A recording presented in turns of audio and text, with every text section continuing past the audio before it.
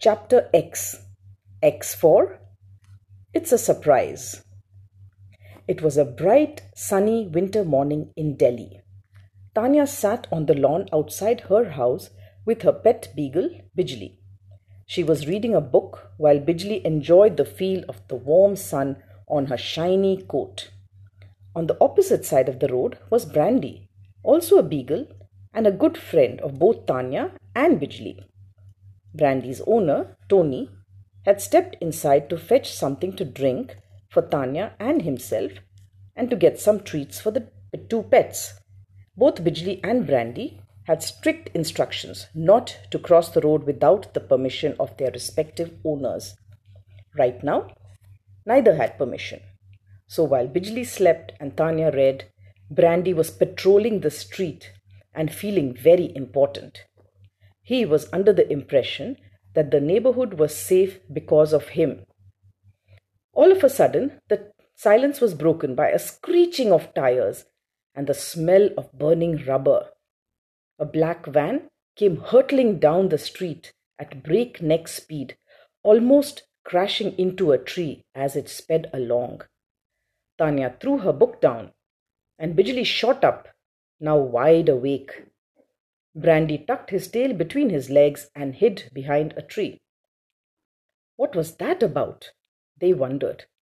Tanya noticed the terrified face of a small girl with curly black hair stuck to the rear window of the van. It was a kidnapping. Tanya wasted no time. She grabbed her cycle and pedaled fast behind the van, mentally noting the registration number in case she lost track of it. At that very moment, Tony emerged from his house, his hands full of soft drinks, crisps, and doggy treats. At the sight of Tanya on her cycle, he dropped everything, grabbed his cycle that was lying on the lawn, and followed Tanya at a furious pace. Bijli, Brandy, call for help and follow me. Run as fast as you can, shouted Tanya before she started cycling. By now, Brandy had crawled out sheepishly from behind the tree and was looking at Bijli for instructions. Bijli said urgently, "Come, Brandy, my pal, let's call our friends for help." The two beagles lost no time and started running behind Tanya and Tony. As they ran, they barked messages to the passing dogs, some strays and others domestic pets. Woof, woof, woof, woof.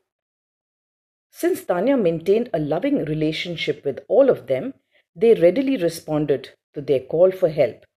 The strays of the street, Tommy, Sheru, and Poppy, came running from their hiding places.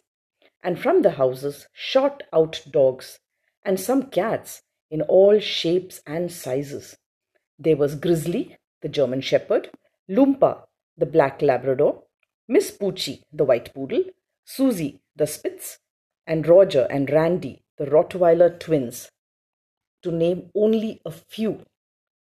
There were about 40 dogs by now, running and barking at the same time.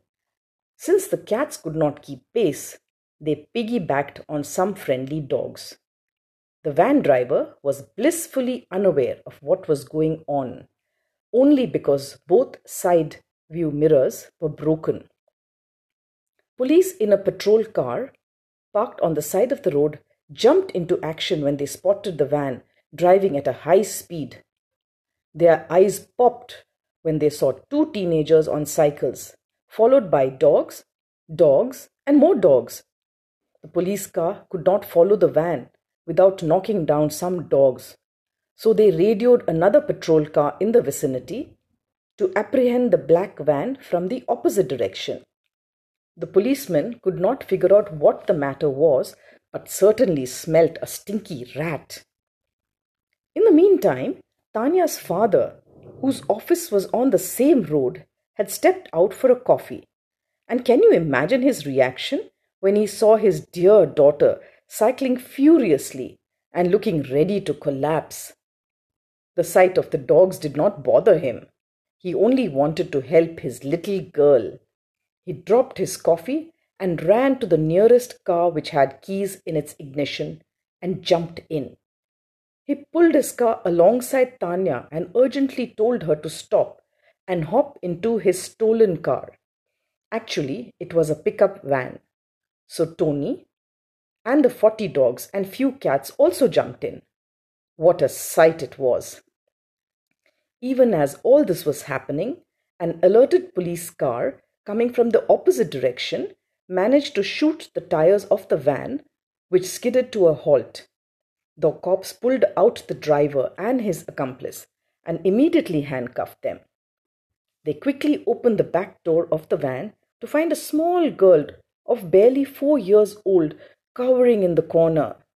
They immediately recognized her as Polly, the daughter of the mayor, who they knew was out of town on an official visit. By then, Tanya, Tony, her dad, and her 40-odd faithful followers had caught up and anxiously questioned the cops that all was well and that they had done the right thing. The policeman shook Tanya's hand and commended her for her brave and quick action. She had scuttled a kidnapping and probably saved the life of the mayor's daughter, Polly. Polly hugged Tanya and Tony and immediately invited them and their dog and cat friends to her house the very next day for a thank you party. Her father, the mayor, would be back by then, and it also happened to be Christmas Day. The next morning, Tanya and Tony gathered all their dog friends and the few cats and put them in a rented bus and drove them to the mayor's residence a few streets away. They were welcomed with a shower of rose petals. A police band was belting out, "For he's a jolly good fellow." The dogs could not stop wagging their tails. Even Roger and Randy, the Rottweiler twins, wagged their little stubs.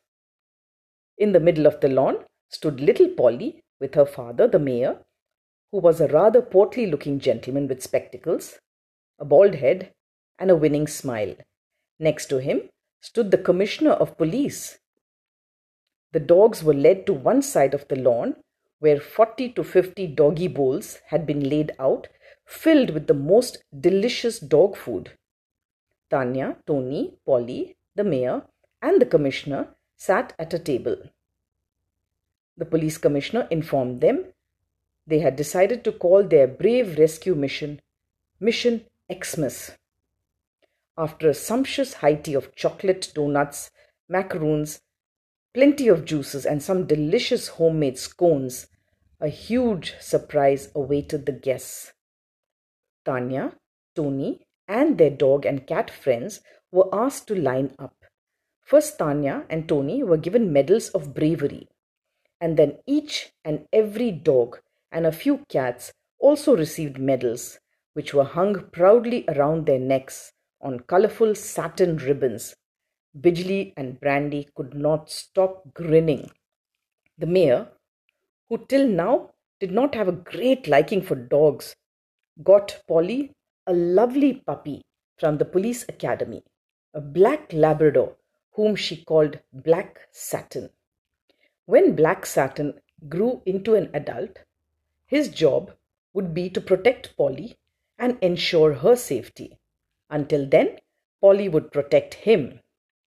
Brandy, Bijli, and all the dogs and cats wore their medals proudly and were given the official task of guarding the neighborhood by the police.